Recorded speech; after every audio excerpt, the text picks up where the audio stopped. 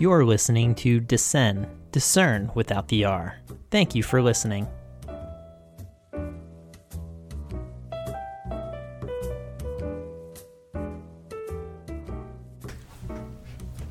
All right, welcome to the second episode of Discern without the R. Discern without the R. Where we take your favorite candy bars and we decide whether or not they belong in the kingdom of God. Do we actually know? Ooh, yeah. That gives us a high level of authority. What the authority that was once divested to Scripture and ecumenical councils now belongs solely to us. Right. And I mean, he's wearing a Chick-fil-A shirt. Not only a Chick-fil-A shirt, a Chick-fil-A Wake Forest shirt. Which is the best Chick-fil-A. Right. So we got a pretty high standard here. So yeah, we're gonna go with that. So on our second episode, I'm sure you recall all of our faithful listeners from last time when we were discussing the 100 grand. Yes. Which incidentally has not yet made us 100 grand. It has not. Financially. But it's coming. I can feel it. Yep. This podcast brought to you by Audible. Yeah. I'm now wondering if it should be on this other pattern. Switch over to this. So if you hear a lot of distortion, just know that Josh just turned some knobs and flipped some switches and hit some buttons. Yes, and it probably made things worse or better, but probably worse. Or actually, probably it did nothing at all. Most likely. But, I mean, we're speaking to a bunch of people that live in a microphone, so... Yeah. You know.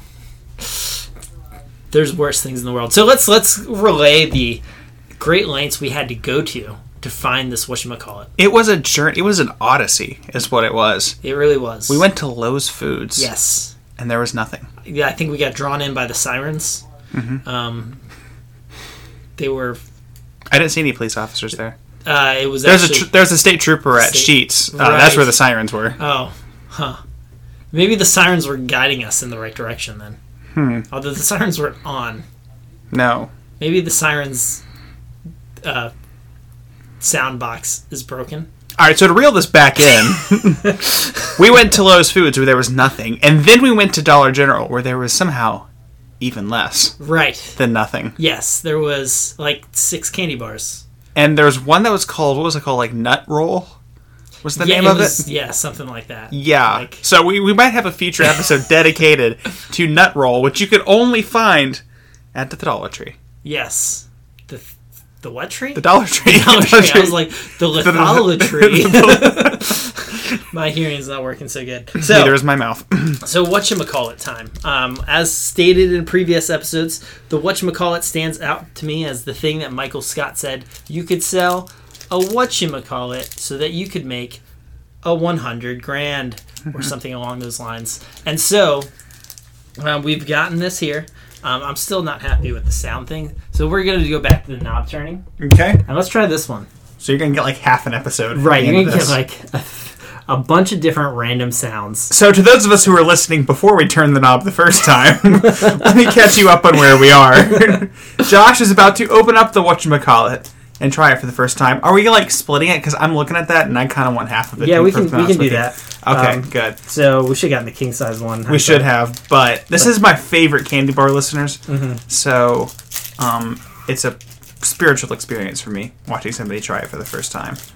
All right. Divide it in half and make sure I get the bigger half. Exactly. All right. That was a pretty good split, wasn't it? I mean, I don't know what the size of the whole bar is, but it's pretty straight across the top. I know that affects the flavor. Does it? Yeah. It does affect the flavor? How you split it? Yeah. Yeah. Well, hopefully in a positive manner. All right, so this is, let's see, it says it's supposed to be made with chocolate, peanut-flavored crisp, and caramel, which sounds wonderful. So here we go. See all those in there. Let's go. Let's try this. All right, get right up to the microphone. Make sure they hear it. Final thoughts. Oh, wow. This is really good. I told you. I'm not going to take a bite, and as a veteran whatchamacallit eater, this won't be anything surprising for me, but it'll still be magical nonetheless. Mm-hmm. As good as I remember. It's pretty delicious. So, Or drink the smug candy bars.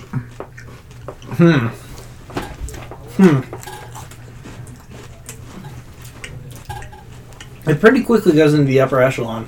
I mean, I'm a big fan of peanut flavored things. I don't like. Let me rephrase that. Big fan of peanut butter things. Peanut straight up, not as much. But this is much more, has a peanut buttery feel to it. So big fan of that. Caramel I love, but it's not overbearing in the caramel. So I'm definitely, I mean, you kind of got to see over the long run where this falls. But I'd be willing to say that it's probably going to land in my top 5. Top 5. That's impressive. Yeah. All right. I mean, peppermint patty reigns supreme still. But if you don't like peppermint, only good if you freeze it. Just pop it in the freezer, then eat it. I mean, I'd love peppermint patties anyway. One of my favorite moments in Psych is, I believe it's the episode when the Pierre Despereaux episode in Canada, the first one, where he's like, he tips him a quarter, and Sean's like, and Gus is like, Sean, you give him a peppermint patty. He's like, I gave him way too much. And so that always sticks out to me. But yeah, it's up there. I think I'd still put Reese's above it. Well, of course. I mean, Reese's is like, you can't really top that. Right. But there's not many that go above it. I just thought of a spin-off idea for this podcast. Because you know how many different candy bars Reese's has now? Right. They have tons. We should do Discern with no R, Reese's edition. That could be a good one, too. And you have to wear that orange shirt that you're wearing right now. I always wear this orange shirt I'm wearing. Okay. All the time. That's not true. But this is my second day in a row of wearing it. It's true, guys. It's true. Yeah. I wore it yesterday, but I only wore it for like an hour yesterday. Though, to be perfectly fair, I always wear this shirt. That's true. The last few times I've seen you, you have been wearing that Chick-fil-A Wake Forest shirt. Yeah, so. But it's also where you work. Yeah. Did you do truck today? I did not. Oh. In fact, I'm not wearing this week because I'm doing truck, but I'll have a floor shift afterwards, so I'm just wearing my uniform. Oh, okay. So. Yeah. So. All right. Well, thank you for listening. We've enjoyed this. Yep. We hope you have too. Yep. We will see you next time when we try something else. All right. Well, goodbye. Goodbye. Thank you for listening. You've been listening to Discern without the R.